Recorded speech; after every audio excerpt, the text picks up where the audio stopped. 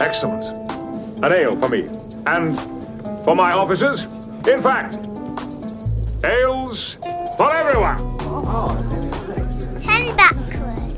With Rick and Will and Gemma. Oh, yes. Hello, welcome to another episode of 10 Backward, the UK-based podcast all about Star Trek. I am Rick Everson, and I'm joined as always by my co-hosts Rick Palmer. Hello. Gemma Turland. Hi. And Will Turland. Greeting. So today's episode, we are talking, again, this is the second time we've got to do this, we're talking with a guy who's actually in Star Trek, which is pretty exciting. Bill Blair, known as the Alien Actor, has he's as you'll find out shortly, he's literally got a world record in playing loads of aliens, and a number of them have been on Star Trek. He's been on Deep Space Nine, Voyager, and Enterprise, and he was kind enough to give us a lot of his time and his stories when we had a chat with him. So, without further ado, we'll go straight to that. This is us talking to Bill Blair. Okay, we're here with Bill Blair, also known as the Alien Actor, who has played, in fact, a record-breaking amount of Alien in prosthetics across film and TV. So, hi, Bill. Thank you so much for joining us today. We're very excited to have a chance to talk to you. It's always great to talk to people across the pond. Yeah, absolutely. It's brilliant. We obviously we're a Star Trek podcast, and you've done a number of roles on Trek, but you've also done various other bits. Actually, could we start? My first question, I think, because that record, that Guinness World Record, you've got for, is it most parts in prosthetics? It's a very long title. It's called Most Special Effect Makeup Characters Portrayed in a Career. So that covers TV, film, movies, live shows, stage, any place where it's basically publicly seen and or recorded. Wow. Extraordinary. And just recently I was approached by the Guinness World Record people. They want to update that, so they're hoping that I'll put together again all the ones since 2011 when the record was established. And so we can add to that and get in one of the books coming up in the next year or two. Wow, fantastic. So, did the Guinness World Records people, did they call you up, or did you have a count ready? Were you thinking, I'm going to break this record? Actually, as I actually established the record. There was no record. I just had people that I worked with and were associates that just said, how many have you done? You've had to do more than anyone ever. And finally, after a number of years, I kind of took that to heart and started looking online, thanks to the internet those days. And I looked up Bela Lugosi and Lon Chaney and Ron Chapman and all sorts of other people, Doug Jones. And it's just I couldn't find anything. I mean, it was just all spread out throughout the internet of who had done what. So I found the Guinness World Record webpage, and they had that little button on there, as you folks say over there. They said, submit an inquiry. And so I wrote to them and just asked if they had anything on people in special effects makeup, basically. And it was very quickly after that, within a week or so, I guess, that they wrote back to me and said, no, we've looked at your website. We don't have anything like this in our records. Would you please submit? At which point I said, okay, how? Well, we'll get back to you with that in about maybe 6 weeks or so, because it was going to be a new category. They had to do all the legal stuff. This was totally unprecedented to them. So while they were working on their end, I started just going through everything. And fortunately, I'm somebody that keeps a lot of records, a lot of my history. And I found a lot of my work records from all the days that I worked clear back into the early 80s, up through the 80s into the 90s, especially the stuff that started in the early 90s with Babylon 5, Alien Nation, followed by Star Trek. And eventually I just decided the best way to organize this was on a spreadsheet. And lo and behold, by the time I was done, I had well over 400 lines on that spreadsheet of different characters that I'd played. Then I started eliminating the duplicates, and that slowly got down into the 300s and the 200s. And then I sent something to, eventually after having, at this point, this was like almost 4 years down the road now, and I'd had Guinness World Records information, and they wanted not only just dates of when it was shot, when it was aired, what the episode was, series and or feature film or project, obviously the character, where the character appeared, what scene. I even took it one step farther than that, just back in those days, taking it off of either videotape or DVD and gave them a rough time code as to where the scene was. Then on top of that, of course, they wanted all that in referenced on video DVD that had to be less than an hour. So that was an interesting editing part for me to work with. And then they also wanted everything in a hard print, no less than basically 5x7. Right. So I went through a lot of ink and a lot of photo paper on my printer and ended up printing out the 202 that were the final number in 2011. I printed out 202 5x7 images, put it all into a notebook. I took little Post-it arrows and stuck it right on the photo as to which character I was in each one of those photos. And then I compiled a DVD, all the scenes, all 202 scenes, and I compressed that down into less than 1 hour for them to review. I sent my first one in, and on my spreadsheet, I had left some of my human characters that I had played. They just wrote back to me very quickly and said, just please eliminate all the human characters from your list. So that's what brought it down from the mid 200s down to the 202. I sent that back in.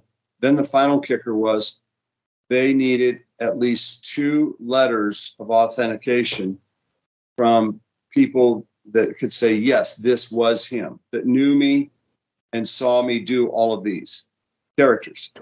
Well, this whole thing spanned over about 15 years worth of work. There was no 1 or 2 people over that span that had done the makeup on me, had been an assistant director or somebody on set that could say, yes, that was him in that character. So in the end, I ended up not submitting 2 letters, but I think 12 or 13.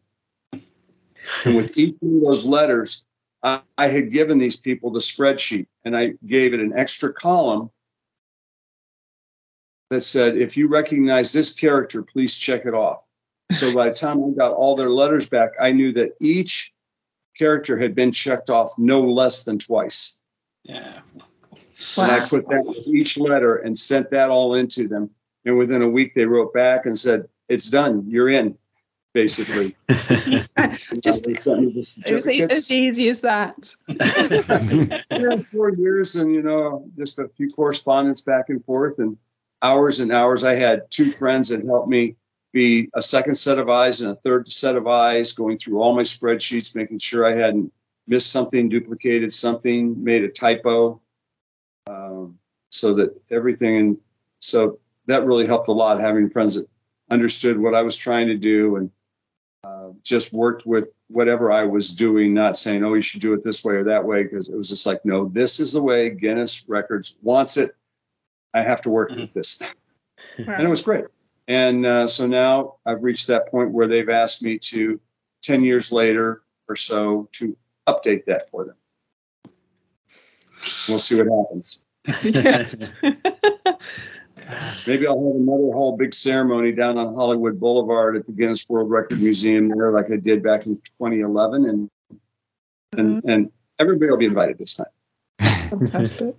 I actually had one gal that came over for an award that I received in 2013 or 14, 2013. She actually came all the way over from England for the ceremony. She lives up in Milton Keynes. I've known him for a very long time. We first met back in 2001, 10 years prior to that. I had some people, for the Guinness thing come in from out of California. It was a really good turnout. If anybody wants to see that, I'll just mention it now. My website is alienactor.com.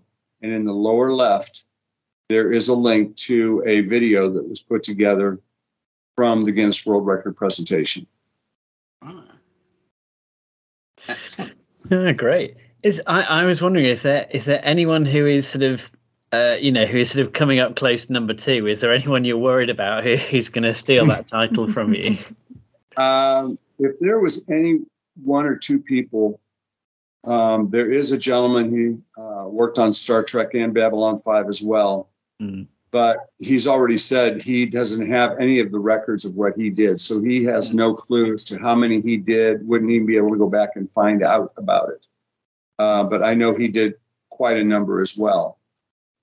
Doug Jones, of course, has done hundreds of different characters here and there.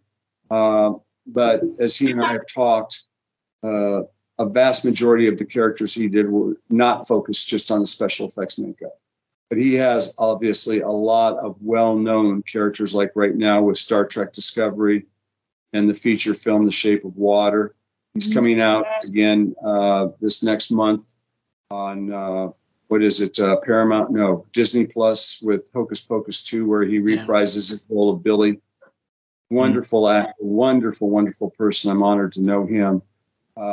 But he even says, no, I don't even come close to you. So. Bill, earlier on you mentioned actors like Bela Lugosi and Lon Chaney. I'm curious, do you feel like looking back you have an aptitude for the work where you wear prosthetics, or was it something that you had to adapt to? Well, I'd always liked Halloween. There's no question. I'd always been a person. But no, I'd actually not really worn, glued on things to my face, just usually masks, pullover things. It wasn't actually where it came from. And people could see part of this story on my website. I was working on the movie Demolition Man. And I had the opportunity to meet a makeup artist by the name of Richard Snell, who had worked on Star Trek and currently was working on Alien Nation. He was actually looking for a teaching model and somebody that had good bone structure, good skin tone, all the things that, a makeup artist looks for to make their job easier. And I typically have that long, narrow, oval type face and very strong cheekbones, jawline. He even came up at that one point, just like grandma would to you when you were a kid, and go, "Oh, hi there." He wants to and he said, "Would you like to work with us?" So I said, "Okay, sounds like fun." A couple of weeks after working with him, I got a phone call from a casting service that said, "Somebody's asked if you would be willing to work on Alien Nation in prosthetics." I said, "Sure." I had kind of an idea at that point where it came from. And that's really where it all started. I'd done some special effects things early on with squibs and blood.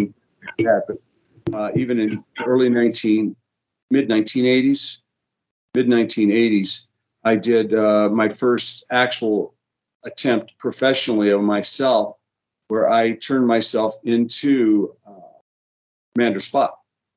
Ah, cool. Doing a live stage show down in Dallas, Texas. And they brought the costume for Spock to the set, the project we were working on in Dallas. I said, "There's no way I'm wearing those elf ears. Those are not Vulcan ears." So fortunately, there was a makeup studio not too far up the street. I had about an hour until showtime. I ran up there and got some nose and scar putty and some little white fibrous material and a lot of spirit gum, and came back and made a compound out of the putty and the fibrous material, that I knew would give it texture and not just look like a smooth piece of plastic. And I just lathered on the spirit gum. It was the one thing I knew I could at least get it to stick with. I didn't know about the other adhesives or anything like that at that point. And I knew it wouldn't just really stick on its own. It would end up sweating off. Mm-hmm. So that was and it worked real well. As a matter of fact, at the end of the skit, we all walk out into the audience, and it was on well enough. People were actually pinching and tweaking my ears to see if they were real. Whoa, that's awesome. Yeah, it was. Of course, I didn't give away a secret. And later on in my career, actually, somebody offered me $10,000, $15,000, whatever it was, if I would have my ears bob like Spock. And I said, "What if you pay to put it back?" So that was some of my first times. And then once I got onto Alien Nation, it was really just like a word of mouth thing. I got another call from this casting service asking if I would be interested in working on Babylon 5. At that point, that was just what we called the pullover heads. Because I was a new kid on the block for that show. And after about 2 episodes, maybe 3, we came to the episode TKO, and they brought me in extra early and said, "Okay, we're going to actually glue stuff on you this time." I said, "That's fine. I've done it before." "Oh, really?" Okay. And I got a really nice close-up in that episode ringside. And everything just blossomed from there. I interviewed for Star Trek Next Generation a half a dozen times for different roles, everything from Romulans to photo doubling for Brent Spiner, and never got picked once. So lo and behold, I don't know how far down the road it was, but I got a call from casting again one night late. It was about 10:30 at night. They wanted to know if I was still available the next day. I said yes. They said, "Well, I just had a Klingon on Deep Space Nine cancel on me. And you're the right sizes. I'm not even going to call them. I'm just going to send you in their place so they can see what you can do." And that my first episode on Deep Space Nine was the House of Quark, playing a member of the Klingon High Council. It was a lot of fun. And not only the makeup department, but the wardrobe department also, I don't want to say fell in love with me, but they liked my work. And I could make their job easier. The assistant director, who does most of the hiring, really liked what I did, and he kept bringing me back. And that's why I ended up working on Deep Space Nine so much. And I just changed characters on that show all the time with what we call the Westmore aliens. They don't have a specific race name, but as Michael Westmore and everybody was saying, is that simply you can't have a space station, which is like a way station, which is like an airport, and only have 2 or 3 species walking around in there. It can't just be Cardassians, Klingons, and Ferengi, for example. You've got to have a whole array of people coming from different parts of the galaxy. So that's why you would see all these different alien races that were never referred to by any race name. They would just appear. I had 2 or 3 that I played more than one time during the series. Obviously, I played Klingons, Cardassians, Jem'Hadar quite often.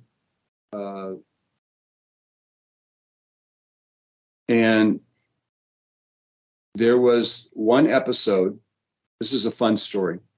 One episode, and one episode only, I appear in Deep Space Nine as a Starfleet crew member, out of makeup.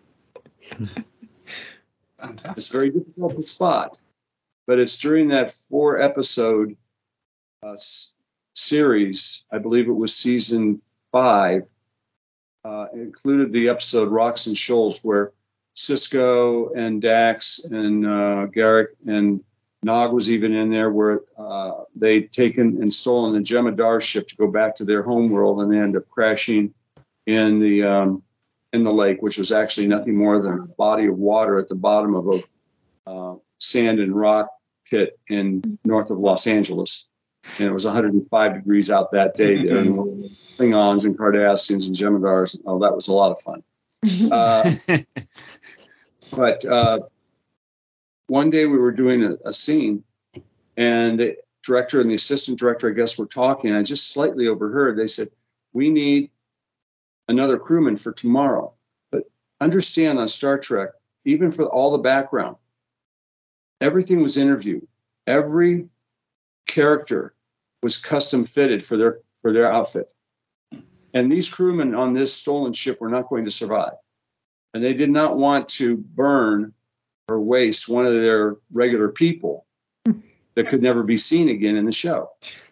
So the assistant director, whoever it was, turned to the director and just said, "Well, why don't we use Bill? We'll never see him again." This place is always hidden. So I was like, okay, why not? So the one time where I actually got to be a human character, whereas on Babylon 5, I switched between bridge and crewman, Earth Force characters all the time with Minbari and Narns and everybody else. So each production has its own set of rules and guidelines to how they do things. But yeah, that's where you take Mark Allen Shepard. He played the one character all the way through Deep Space Nine. But do you know the little secret backstory to that character? Morn, isn't it? So was he based on Norm from Cheers? It was based off the character from Cheers. Yes, there's a bit of that going on there. What I'm referring to is the fact that, like me, one time you saw me out of makeup, but you wouldn't know it was me. There was an episode in Deep Space Nine entitled "Who Mourns for Morn?" Yes. There is a scene where there's a whole bunch of us gathering around in Quark's at the end of the bar. And Quark walks up and puts his arm around a gentleman and walks him over and sits him in Morn's chair at the end of the bar and says, "Always keep this chair warm." The gentleman he is sitting down there is Mark Allen Shepard. Fantastic. Very nice. Oh, brilliant. If you ever get a chance to talk to Mark, he's got a great story, too, about how Michael Westmore and Deep Space Nine picked him to play the character of Morn and how that transpired. It's a very interesting story. So if you ever talk to him, make sure to ask him that question. Yeah. Yeah. Anyways, going back, that's a whole long story about where I first started the first time. No, it wasn't the fact that I'd seen Frankenstein movies with, Lon Chaney and Bela Lugosi doing Dracula and all these types of things. It was just the way it kind of evolved for me. I think the most special effect makeup I had done prior to that was in Chicago in the very early 1980s. A photographer, I had just gotten into the side of entertainment of modeling and acting. And this photographer wanted to do a Dracula thing. And I had worked with him before, so he called me up. And he had a makeup artist there and everything. We did a nice little Dracula thing. And so that was really one of my very first professional makeups having been done on me. But we didn't use any prosthetics. It was just like with Christopher Lee or anybody, just all my own facial features, just a few different lines and shadows and putting the widow's peak, hairline in with a pencil, things like that. Awesome. And my own hair. They didn't even have to put the wig for me. Go ahead. No, you carry on. No, please. I can come back to my story. You go ahead. Is there any depictions of aliens that you have any particular affection for, or any that you enjoyed going back to, or any that you particularly never wanted to go back to? Okay. In other words, can I go from one end of the spectrum to the other with what I like the most and really enjoy, to those that if I never see that alien again, I wouldn't care? Yeah. Yes. We'll start with Star Trek. I identify and really enjoy playing a Klingon, because no matter what incarnation of Klingon, whether it's the green-faced original series that I can't say his name right now, the very first Klingon that we see. Cool. Do you know his name's gone? Yeah, it'll probably pop up in very shortly when neither of us expected. But every once in a while, even my makeup artist and I would do a live makeup demonstration at a convention. we will reenact the scene that that gentleman and Fred Phillips, the makeup artist for the original series, had when he first walks into the makeup room. And they basically together decide what a Klingon is going to look like based on the attitude of the Klingon that this actor would know. All I can think of right now is, they brought him and Michael Ansara and Bill Campbell back in another episode of Deep Space Nine all together. And I don't know why I can't say the gentleman's name right now. He was in Battlestar. It's John Colicos. Thank you. Yes, John. Anyways, he was the first Klingon. And no matter whether they look like that or they evolve to what Worf looked like, to what they look like in the movies now, and even in the early parts of Star Trek Discovery, if you say Klingon, everybody knows what their personality is. Everybody knows what they stand for and how they've evolved. So that becomes a very favorite character for me to play. I'm not crazy about the long hair and all that. I understand you girls want not to have long hair all the time. But the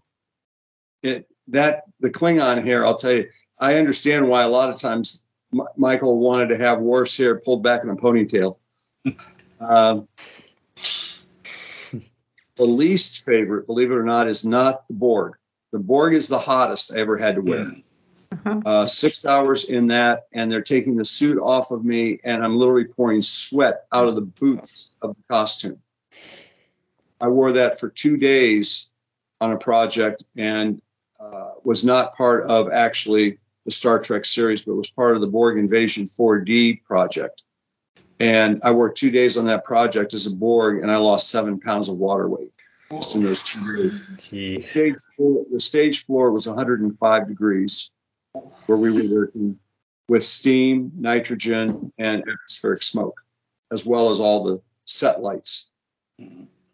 There was a character, was one of the Westmore aliens. We nicknamed it Greenhorn. I was one of probably only 2 people that could fit into that mask. It was not a glue-on. It literally pulled on over the head and was so tight, my nose did this all day long. It was just that much. It was actually designed for a female, but they really needed a male body in it once in a while too. So that's probably the one. I mean, and the costume was extremely tight too. So again, I think I had to wear that 3, maybe 4 times during the entire run. And every time they said, "Oh, you're going to be the Greenhorn," I just cringed and said, "Okay." I look like W.C. Fields at the end of the day without the alcohol. It was painful. On Babylon 5,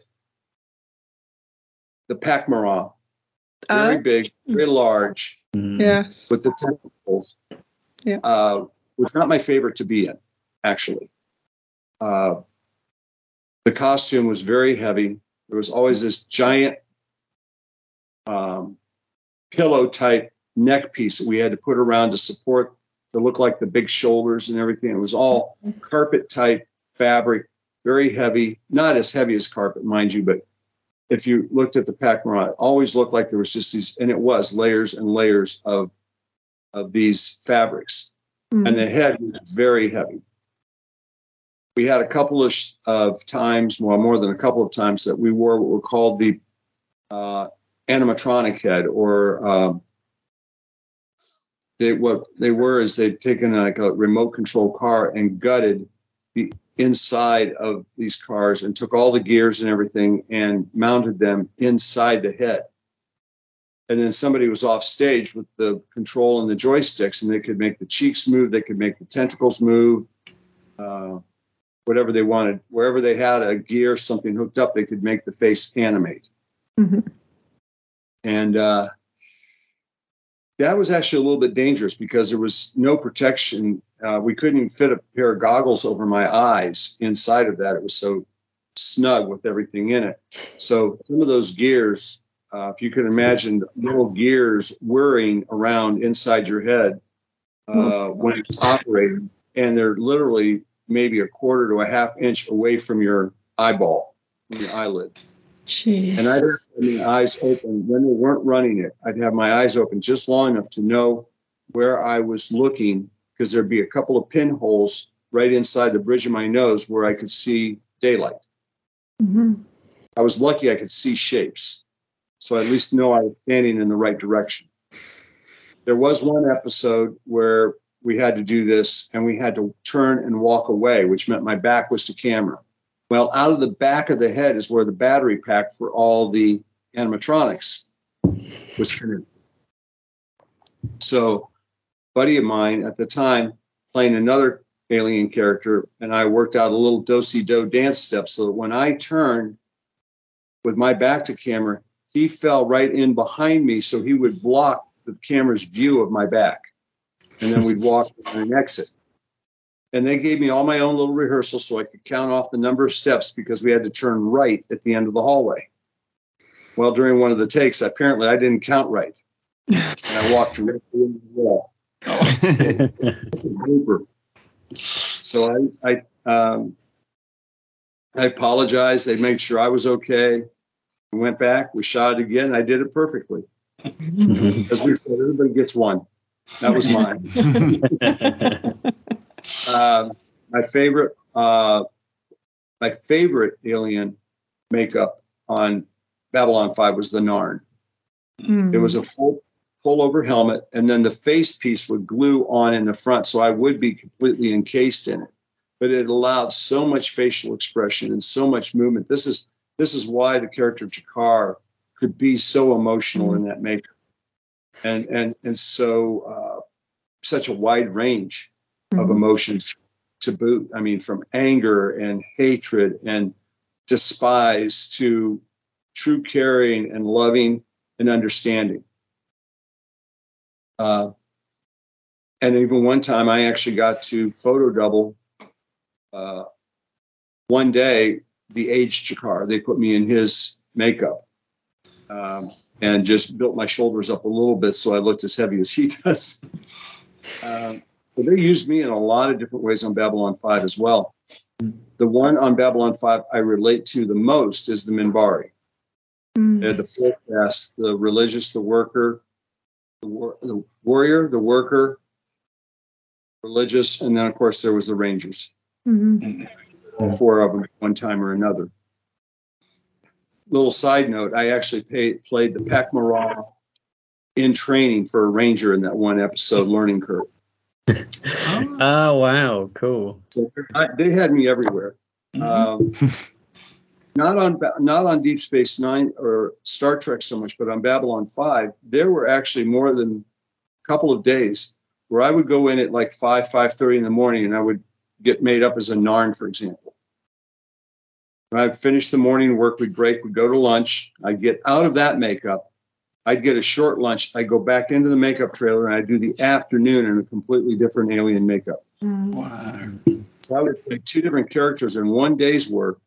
And in a lot of episodes, I would appear 3 or 4 different times as different aliens or as myself. One of the most fun episodes was this episode where Ivanova is having one of those dreams where she shows up on the CNC naked as she walks around to the front. And they're keying off this one guy watching her walk all the way through, and they picked me to do that. No problem. She's nice to look at even when she's not naked. Okay. Of course, she wasn't because they only show her from the shoulders up. But one really, really nice lady to work with. I saw something online the other day. You know, be anybody you want, but if you can be Ivanova, be Ivanova. Yeah. Those are between Star Trek and Babylon 5. The Minbari are the ones that I relate to the most with it's like, I'll love you to death, but get in my way and I'll take you out. That was from one end or the other. But they were a dedicated, sincere, honest race. But as equally as they were loving, they would chop your head off without even blinking if they thought they had to. Like in that one scene, Only one human has survived the Minbari War. He is behind me. I am in front of you. If you value your life, be somewhere else. Yeah. It's a great line, isn't it? Working that scene, I was there when it was done. And it was moving every time she said it. Mira was so good with her dialogue. Now, I'm going to take your question one more step, if I may. Yeah. Please do. Because people think, what is my favorite alien race? What was my favorite? All the shows. It was not on Star Trek, and it was not on Babylon 5. It was not Alien Nation. It was none of these shows. My favorite special effect makeup character to this day still was when I got to play Frankenstein's monster. Wow. It was a project I was working on with Cassandra Peterson as Elvira, our Mistress of the Night, Dark. Very, very nice. Very cool. One of my co-aliens from Star Trek played Dracula in this project, and another one of my co-aliens from Babylon 5 played Wolfman, which came at my recommendation. When the makeup artists that were working on this project, they approached the two of us together on Star Trek, and they asked me if I knew anybody else that might fit a Wolfman look, and I knew right off because first of all, this gentleman was naturally bald. So it made the headpiece and everything else, and he was shorter and stocky. I've still got I've actually still got the original videotape that I got from the project. It's 4.5 minutes long. I love showing it wherever I go. But the story behind this and why it makes it my favorite. Do you remember a black and white TV series called The Munsters? Oh, yes. Oh, yes. Fred Munster was played by Fred Gwynne. The stylist on this project with Elvira came from Universal Studios. She got permission to bring Fred Gwynne's original screen-worn costume out of the wardrobe vault for me to wear in this project. Nice. The big gray, heavy worsted wool. I've got the pad underneath to make me look bulky and big. I've got the boots. It's all there. Original from the Munster series that I got to wear. That just tops everything to wear on history like that. Absolutely. And it was basically 2.5, 3 days, just a wonderful experience on that set, working with her and all these people and what we were able to do. And the project actually was for all of the basically Six Flags over here and some other amusement parks back then were running it as a pre-show to the Halloween attraction called the House of Superstition that featured Elvira. And it was like the pre-show where, you walk in, you stand there, you watch this 4 or 5 minute pre-show before you actually go into the theater or into the attraction itself. And it really was a lot of fun. So that's the long-winded answer to your question about my favorite aliens and the ones I don't. Fantastic, thank you. On a similar note, is there an alien race in Star Trek Babylon or any other show you haven't played but really wish you had? Well, yeah, in Star Trek, I'd always thought I've played just about every major race between the original series, even Next Generation for that matter, and Deep Space Nine, except Romulan. As I said, I did interview for Romulan one time on Next Generation and was not picked. And all through the others, the consensus was just that Romulan still showed too much of the face, and that they want to make sure they kept me anonymous. Mm-hmm. Mm-hmm. We have done a Romulan at live shows. My makeup artist has turned me into a Romulan during conventions. You may have heard of Creation and some of these other shows that are now doing live makeup demonstrations of the main actors. Like a few years back over here at Creation, makeup artists came in and turned Casey into Damar. Yeah. This is new. And I think this is a whole new thing. My makeup artist and I have been doing this on me since 1999, 1998, somewhere back in there. We've done it. The last couple of years we haven't had too many conventions happening, so I've had a bit of a layoff. But just about every convention that I'm invited to, I suggest this as a programming part, and they all just go for it, and they find out how popular it is. One of the conventions that I did years ago on the East Coast here, the first year they just had me. They had me back the next year. I suggested doing this makeup demonstration, that it just really is an attraction. They put us in this small room that would maybe seat 20 people. And I don't know if you've ever been to like an entertainment center where they have these party rooms, and it's just a simple room, and then they've got all these glass windows. Right. 3 and 4 deep outside that glass window to see what was going on inside. They got the idea that this is really an attraction. People were complaining, we came here just to see this, and we can't even get inside or hear what they're doing. So we even tried to leave the door open so people could hear us talking. So the following year, we set it up outside in the main area. I brought in wireless microphones, speakers, and everything. And by the 4th year that we did this for them, we were taking up a space larger than a conference room. We'd have anywhere from 100 to 120 people in there at a time watching this go on. One time, years before that, we did a convention in Missouri, and nobody knew we were coming. The person that booked us forgot to tell the main programming director what was going on, and so we went around literally just person to person. There was probably 150 people at this convention total, and we went around. We just asked everybody, when would you like to come and see this demonstration? It's nowhere in the programming. We had other guests who were saying, well, if they put him opposite my panel, and I'm not doing my panel because nobody's going to come, which was a nice compliment to us, but we didn't want to do that to people. So we started suggesting, well, there's nothing on the schedule at all at 9 o'clock, 10 o'clock Sunday morning, which most people don't want to get up that early after a Saturday night at a convention. But they said, yeah, absolutely. If that's when it's going to be, we'll be there. So we started at 10 o'clock Sunday morning, and we had over 100 people show up at that hour of the morning to watch this demonstration. It's a very, very popular aspect for conventions, and we love doing it. We don't just stand up there, or I don't just sit there and makeup artist does all this stuff and people just watch. It's like a formal talk show. We have a microphone or two out in the audience. People can ask questions as we go.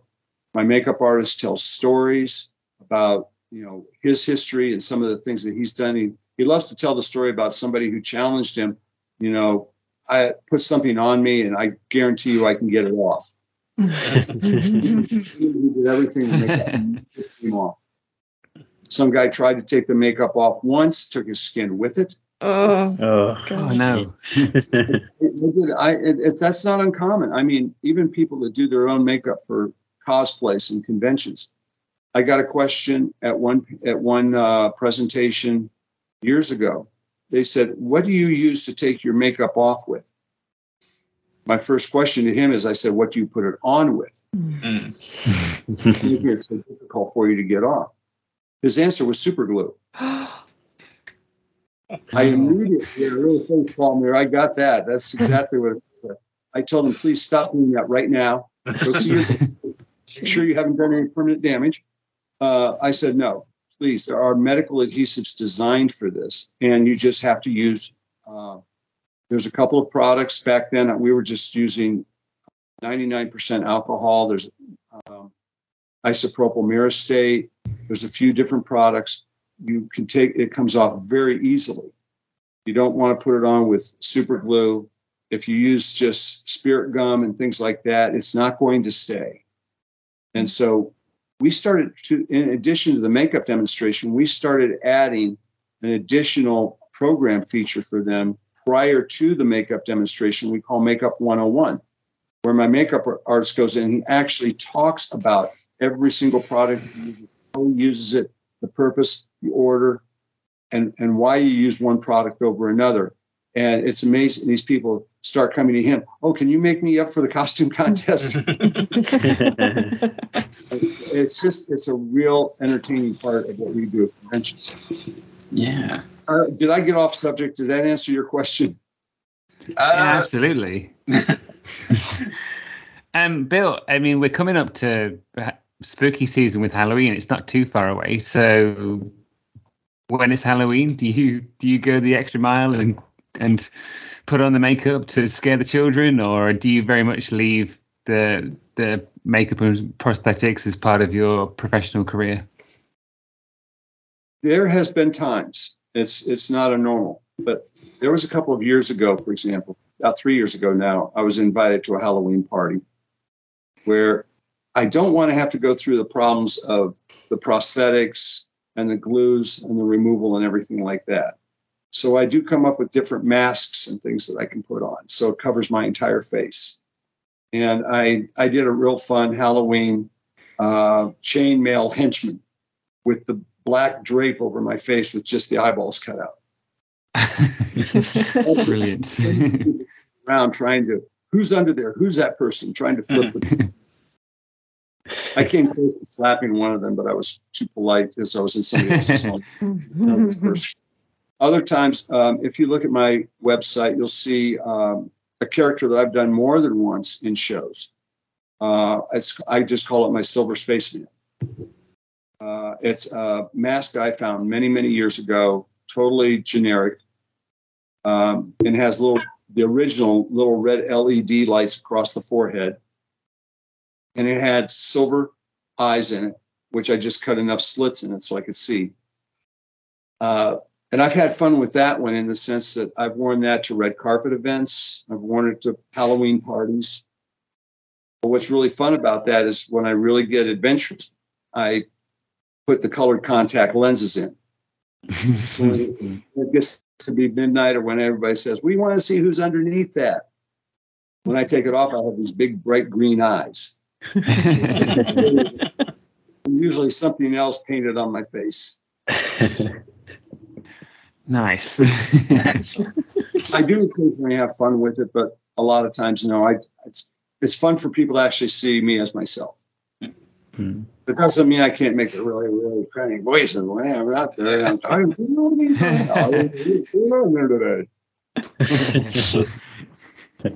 Excellent. I just remembered actually another time I did my Dracula thing. It was while I was still in Chicago. And I went to a modeling and acting competition in New York. And one of the categories was TV commercial. So I fell back on this Dracula idea, wrote my own commercial for a body cream.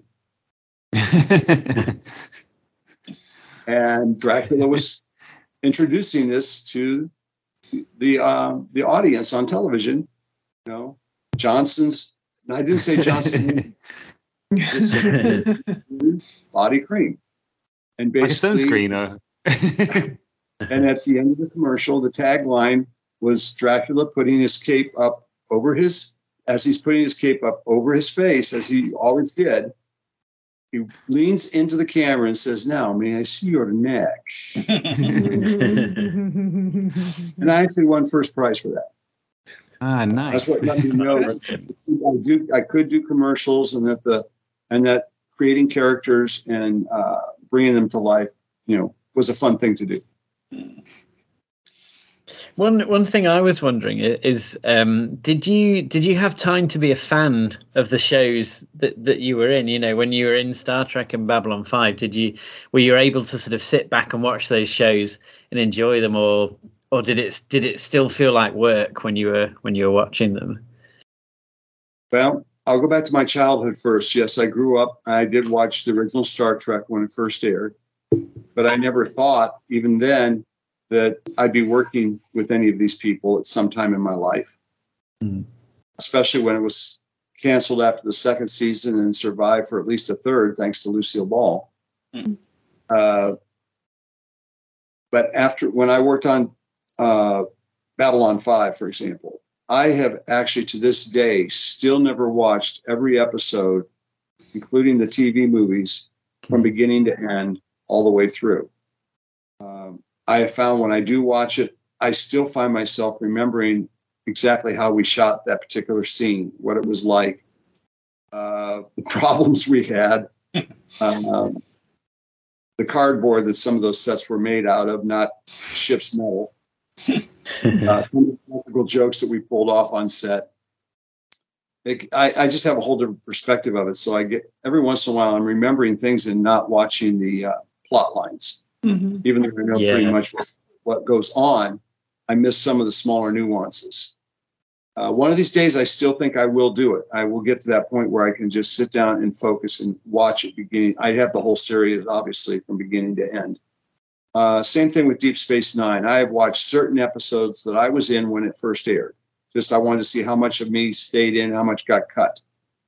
But if I didn't work on an episode, I really didn't watch it.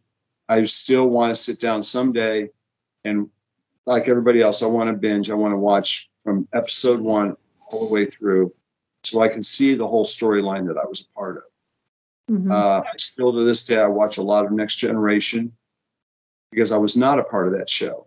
Yeah. But there's a lot of people I've worked with or appeared at conventions with since then. And I don't even think Gates McFadden, for example, knows that I grew up 6 miles from her in Ohio. I didn't worry about that from her until I think 3rd or 4th season. And I've seen her once at a convention at Creation show that I was at and didn't even have a chance to talk to her long enough to really introduce myself. So I could tell her that we were neighbors. But on the other hand, there are people like Tim Russ, Garrett Wong, and those from Voyager. When I worked on that show, Jerry Ryan, that know me whenever we're around. Walter Koenig, whenever we're around, knows who I am because not only was the Star Trek convention or connection, but we also had the Babylon 5 connection as well. Yeah. Fantastic. That was going to be one of my other questions. Actually, did you have much of a chance to sort of interact with the main cast? But you've sort of answered that, I think. Now on Babylon 5, I had a lot of interaction with the main cast, and a lot of the main cast recognized me as well as the directors, the assistant directors, and everybody else. In the sense that in one of the TV movies, on the DVD, they always have a special feature where you can watch the movie and hear 2 or 3 of the people commentating on the movie all the way through. And they mentioned me once or twice, even specifically when they see a particular background alien. And they say, well, that's Bill. He made such a good alien. It didn't matter what. He was always good at it, or something like that. Oh, nice. And it is fun, like when I'm out with, I go out and listen to Tim Russ's band play. I go out and listen to Casey Biggs play whenever I'm around. At the conventions where I can talk to the different people. The main cast, most people don't realize, do recognize the importance of those that play all these different characters, whether it's aliens or regular cast members like Tracy on Next Generation, who was always there on the bridge, almost always, appeared as Captain Picard's date almost in one of these other episodes. Tracy was so good at her job. I mean, she never brought the focus to herself, but she was always there to help complete a scene as necessary. And the main characters recognize this in us, in what we do. And not just on Star Trek and Babylon 5, but other shows I've worked on as well as a regular. But the difference between Babylon 5 and Star Trek as far as interpersonal relationships is the size of the production.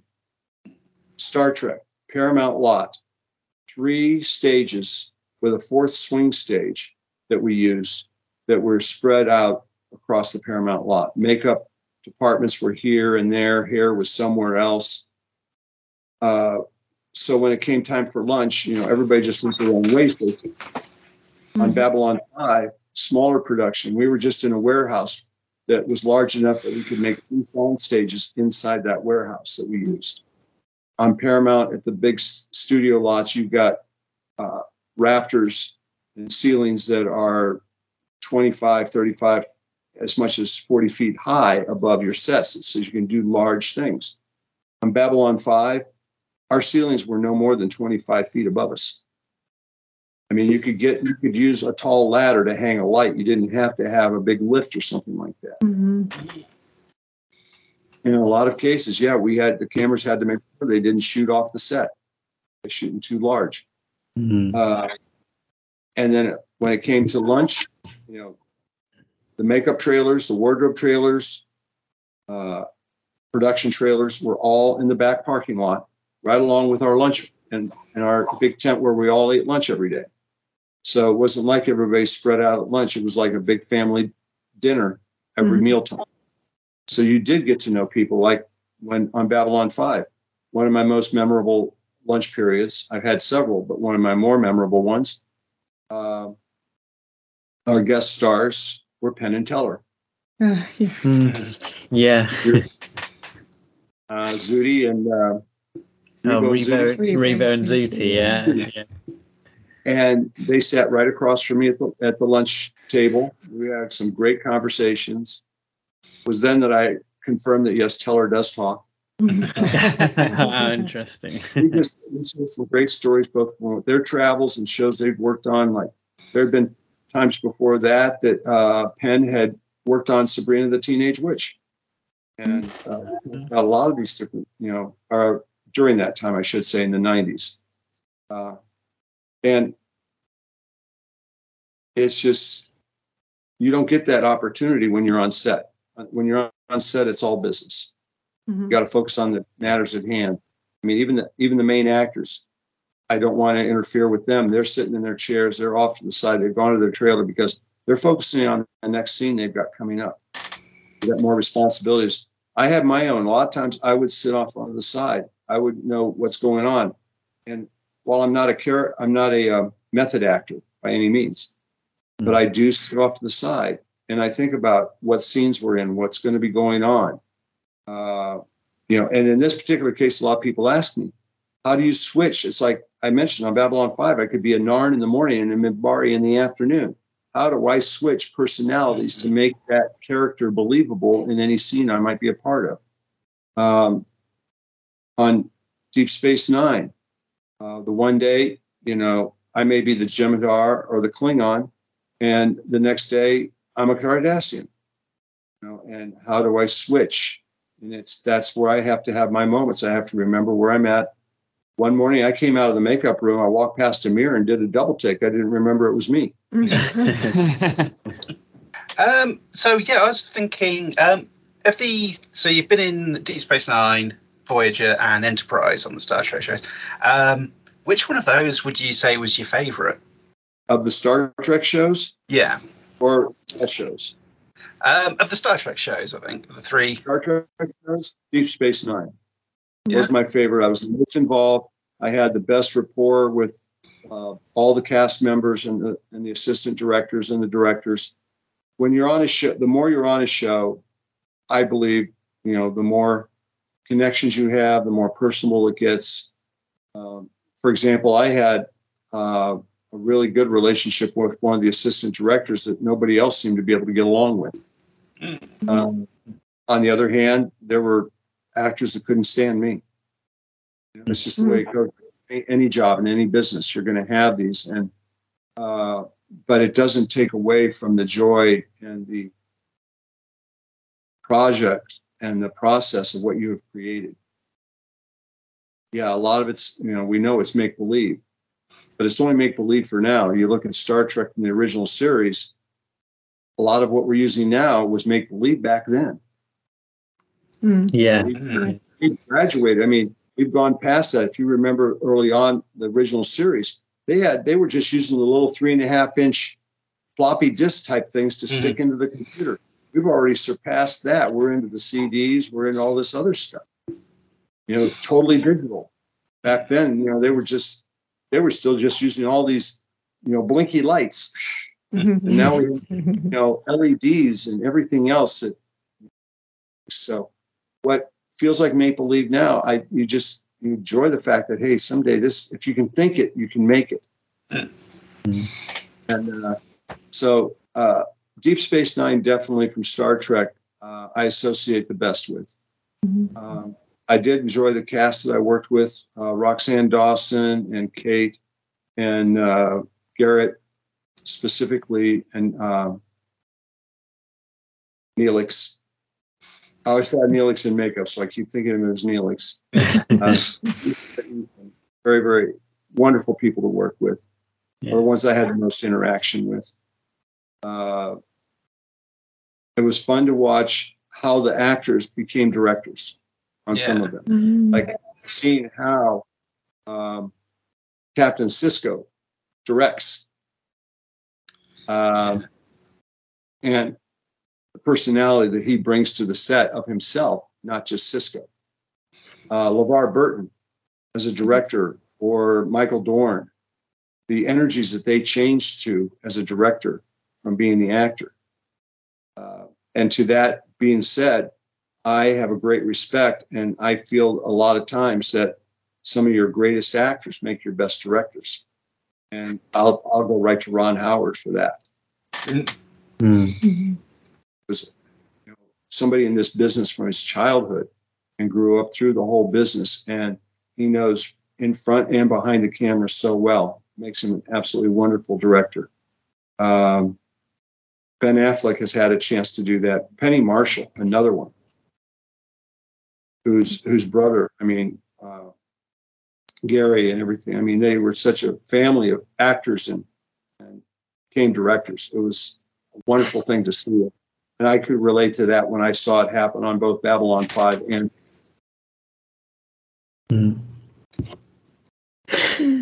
One thing I was wondering is, did you get much opportunity to get involved in any sort of action scenes? So I know particularly in Babylon 5, in the later seasons, the Narn joined the security force on Babylon 5, didn't they? And there were quite a few sort of crowd scenes with the Narn. I was wondering if you got to do any fighting or. I guess.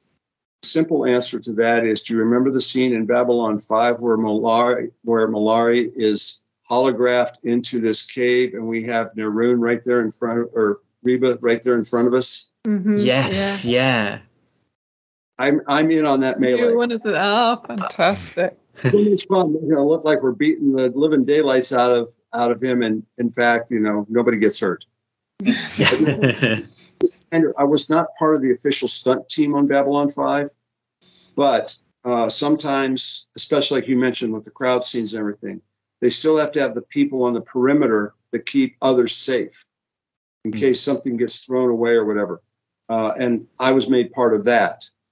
And then there were not so many stunt scenes, but one time in Down Below on Babylon 5, I'm an alien after a barroom brawl who's draped up over the bar. And I'm just laying there throughout this whole, every single cut, every single take. I just didn't move. That was it. I was there. And all of a sudden I realized the room was quiet and empty. Get up. I literally just must have thought I was a dummy that they'd thrown over the bar or something. So there's some amusing times too when you get involved with things like this. That again, if you're doing your job right, you just kind of blend in, and people don't know you're there. And so but it was fun. I gotten to do a few small stunts here and there. Some of the barroom fights, smaller projects that actually one specific. Are you familiar with the internet series Star Trek New Voyages Phase 2? I have watched it. Yeah. Yes. Together up in upstate New York, which is now turned into Star Trek, the original series tour, where they have an event there every year now. Well, I was privileged to be part of a 2-part movie episode directed and written by David Gerrold called Blood and Fire. that Denise Crosby was the other special guest star along with me. And I was literally part of the stunt team for when Kirk has to knock me out, basically. Basically, get out of the old Kirk saying, "Get out of my chair," kind of thing. And we had to teach James how to throw a proper punch so it would look good on camera, even though it feels awkward. He did a great job with it. And I went to the floor. We had it padded up. Leslie Hoffman, a longtime stunt person on Star Trek and other shows, dating clear back to, I believe, Nightmare on Elm Street. Great lady. She was the stunt coordinator. I became her assistant in that scene, and it sold really, really well. I mean, we made it look good. Mm-hmm. Just a small production. Yeah. So it's fun to get in on some of that action. I mentioned a movie I worked on, Demolition Man, which I was part of a minor stunt team. First time ever having the squibs put on me where I get shot up, but I didn't show on camera. Unfortunately, didn't make it to the final cut, but I got to experience it. But there was another movie called The Last Boy Scout with Bruce Willis, Wayne's, and there's a scene that I got called in for. We had to do insert shots of the top of the screen during the fight and everything before the bad guy falls into the helicopter turbines.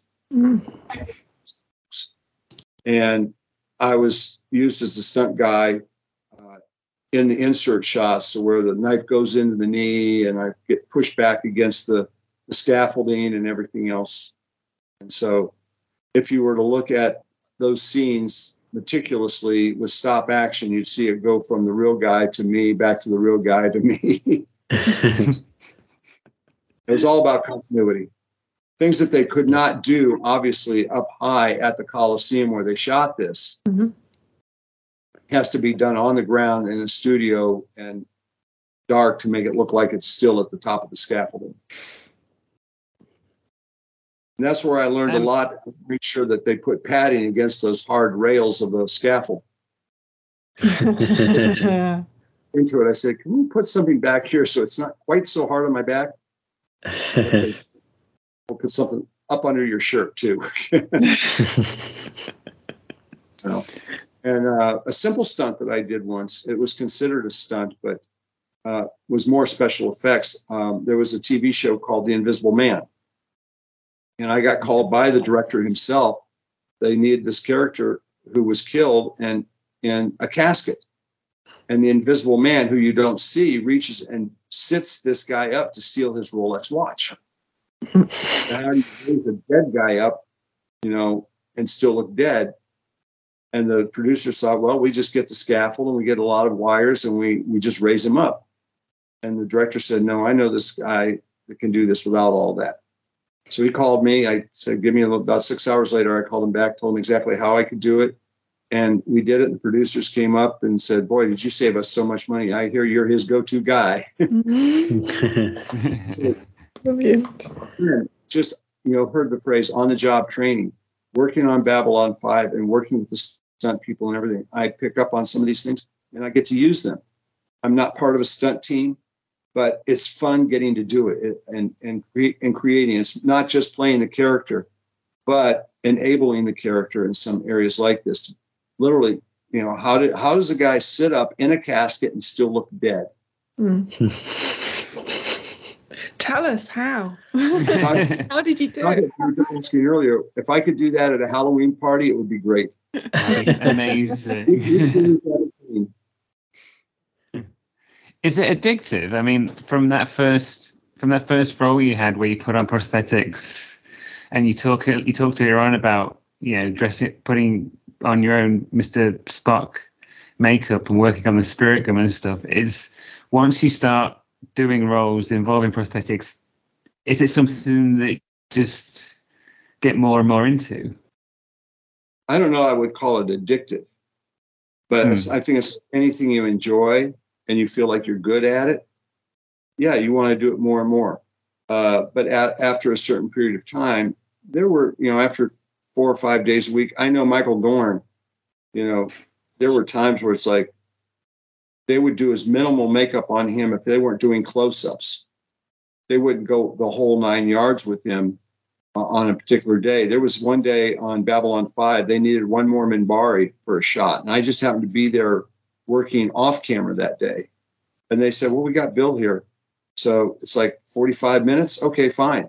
We went into the makeup trailer during the lighting setup, and in 45 minutes, which is normally an hour and a half to 2 hours, I got into makeup, into costume, was back on set, ready to go. But I was only going to be 20 feet away from camera.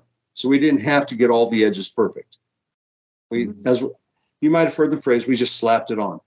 Mm-hmm. But it works. And that part's fun too. I mean, there's one thing about the industry is somebody that goes to an office, they sit at the same desk, same phone, run numbers every day, same sales pitch, whatever it might be. I'm fortunate to have a type of industry and a career where every day was different. A lot of it was the same, but the dialogue would be different. The sets would be different. The storyline changed. That just in itself is so enjoyable. Mm-hmm. It's like just watching another life evolve. All right. Does it? Does anyone have any more? Questions? Just giving you more than you ever thought you'd hear. Wow, you've given us so much. This has been brilliant. Give you a couple of months, think some more questions, come up with more ideas, and we'll do this again. What do you say? Yeah, brilliant. Yeah, we'd love that. Thank you. It'd be brilliant. I mean, it's amazing to to get this opportunity, to get an hour and a half with somebody to talk about these kind of things. I hope as the conventions come around, maybe people like Destination Star Trek and some other Showmasters things over there. And I haven't been to the UK for a convention now in probably close to 15 years. And I would love to get back over there. I have a lot of fans that I still stay in touch with. I've met you folks now, and it would be great to interact in person. And if anybody is listening in, I would adore and welcome any invitation to come to the UK for an event, 1, 2, 3 days. I don't care. I love meeting the fans. That's the most important part to me. And I guarantee you, I won't cost as much as some of those main cast members. No, that'd be brilliant. I mean, I think I speak for all of us when we say we all love Star Trek and Babylon 5, but we also really love the lesser known elements of those shows, like what goes into the makeup and the background actors and stuff like that, and the prosthetics. So this has been a wonderful conversation. You're welcome. I mean, it really is. You see the final, product on your screen, and a lot of people don't realize literally sometimes the hundreds of people that it takes behind the scenes, the planning, and it's not just the writing, but the design of wardrobe, the design of the sets, everything being coordinated at the right time to the proper degree to get the product that you finally see. And I'm just been very happy to be a part of that. And I'm glad I can share some of those behind the scenes aspects that you don't necessarily hear about.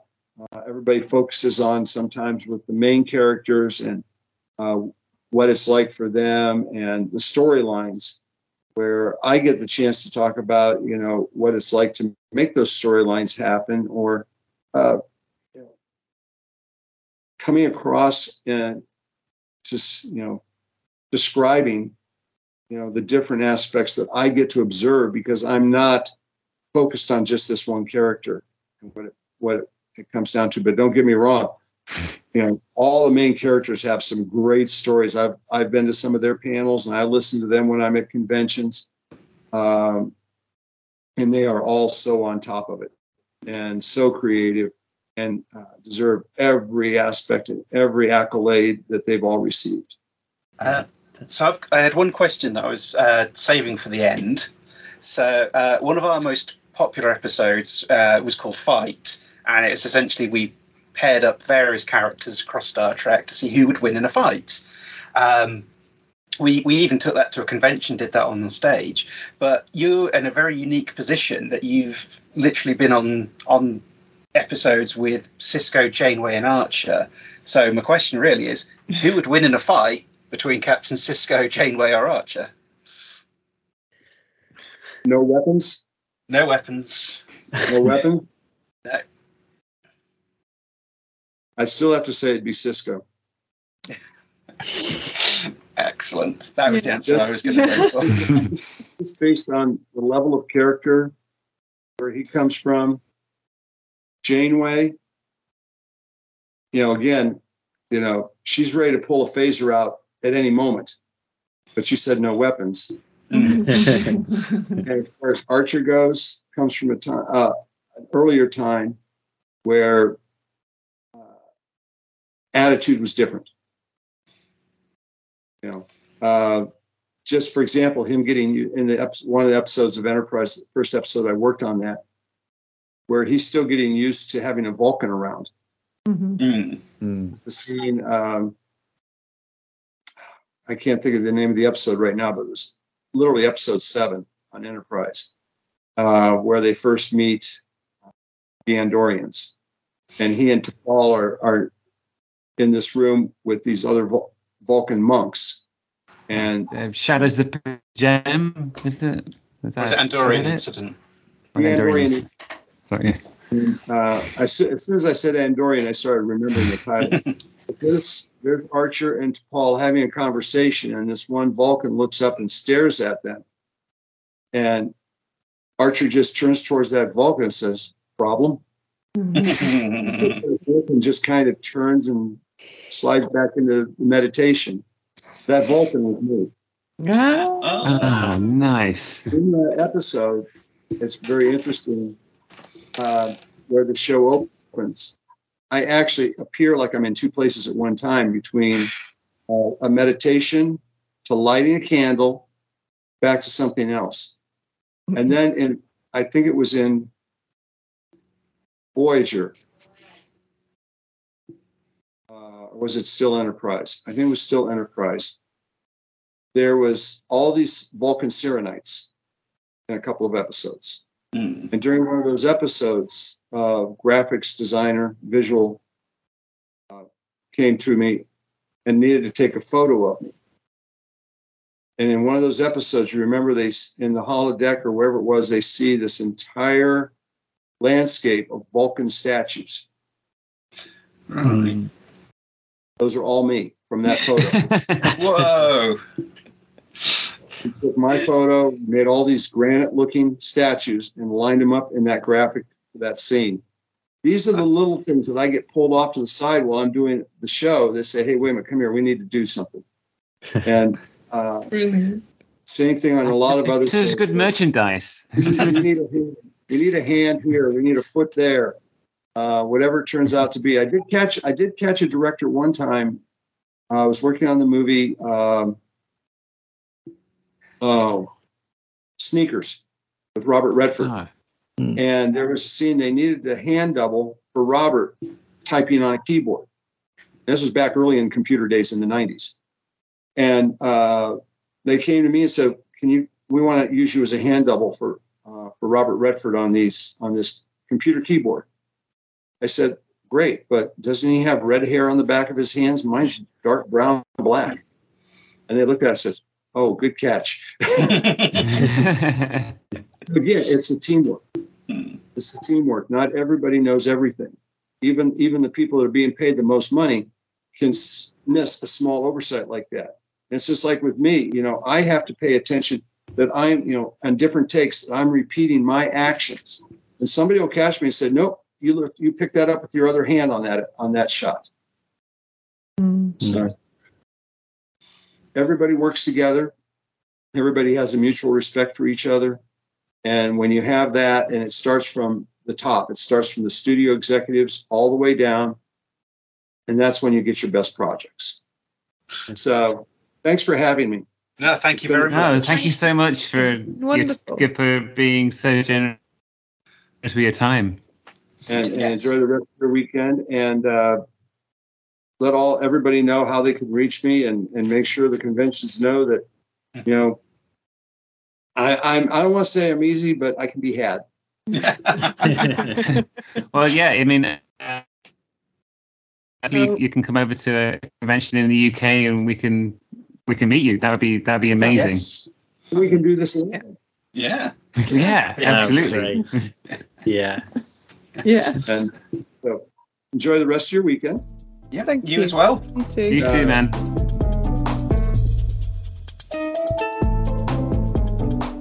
So that was our interview with Bill Blair, who, absolute gentleman that he was, gave us a huge amount of time and so many awesome stories there, and is keen to come back and tell us more stories. So we're all pretty excited about that, I think. Yes, that's definitely. another episode in our to-do list. Is it okay that it might be like a Demolition Man heavy episode though? Because are we going to have to start a new podcast? I would happily start like a Demolition Man podcast. I mean, I'm not sure how many episodes it would run for, but I would love to hear more about Bill's time on Demolition Man. I think we could at least what get is the deal with the 3 seashells? What's the deal with the 3 seashells? That's what I want to know. Does Bill know that secret? Because does anyone know the seashells thing in Demolition Man and how you go to the toilet? Because it's like it's a real mystery to me. I don't remember this. It's a long time since I watched Demolition Man. I don't know the 3 seashells. It's like a running joke in Demolition Man that everybody knows how to go to the toilet using 3 seashells, and Sylvester Stallone doesn't. He's like, what's with the 3 seashells? He never gets the answer. Yeah, it's a replacement for toilet paper. Basically. Oh, I see. Yeah. So you don't have toilet paper in the future. You just have 3 seashells. Okay. Yeah. I'm trying to work it out now. As so many of us have over the years. But yes, Anyway, seashells aside, Bill was extremely gracious at giving us his time, and absolutely wonderful career the man's had. His website, he did mention alienactor.com. Well worth a look. There's some awesome stuff on there. Absolutely, we'll definitely love to have him back. You can find his Twitter. It's Bill Blair for Real. Real being RELL. No, it isn't. REEL. Yeah, Bill Blair, 4, Real, as in a film reel, because he's an actor who's been in films. I'm going to put it in the show notes because I have not done my best explanation work. What's going on? I think sadly you have done your best explanation. You've hit the limit. Is hard. That's why we do a podcast. Yes. Yeah. Might eventually get good at it. Okay, so that was a pretty fantastic time. Hope everyone enjoyed listening to Bill and his stories. And we will see you again for the next episode of 10 Backward. Thank you very much for listening. Goodbye. Yes, thank you. Yeah. Bye-bye. Do you realize how incredible this is? It's tradition! You ever noticed her bum? What? Her bum. Oh no! I will say fewer things. Okay. Enough of this self-indulgence. Thank you so much for listening to our podcast. If you want to get in touch with us, our website is www.lowerdexradio.co.uk. You can reach us on the Twitters at 10backward, 10 being the number and backward being the word backward. We're also on Facebook at www.facebook.com/10backward podcast. You can also email us at crew@lowerdexradio.co.uk. On a personal, individual level, my Twitter is @WiltHurland. Rick Everson's Twitter is @TrekFanRick. And Rick Palmer's Twitter is @MrImhotep. Hi, thank you again for listening to the podcast. I hope you enjoyed it. If you did, you might consider supporting us. We now have a Patreon where people can pledge small amounts to fund our ongoing projects like keeping our website up to date, new audio equipment as we're going along, and potentially opportunities to expand our content. You can go look at this at patreon.com/lowerdexradio. if you don't feel you can donate but would still like to support us, we would love it if you could subscribe to us on however you get your podcasts, through iTunes, Stitcher, Google Play, or we're on various third-party apps. And if you could leave us a review on any of those, that would be fantastic and we'd be very appreciative.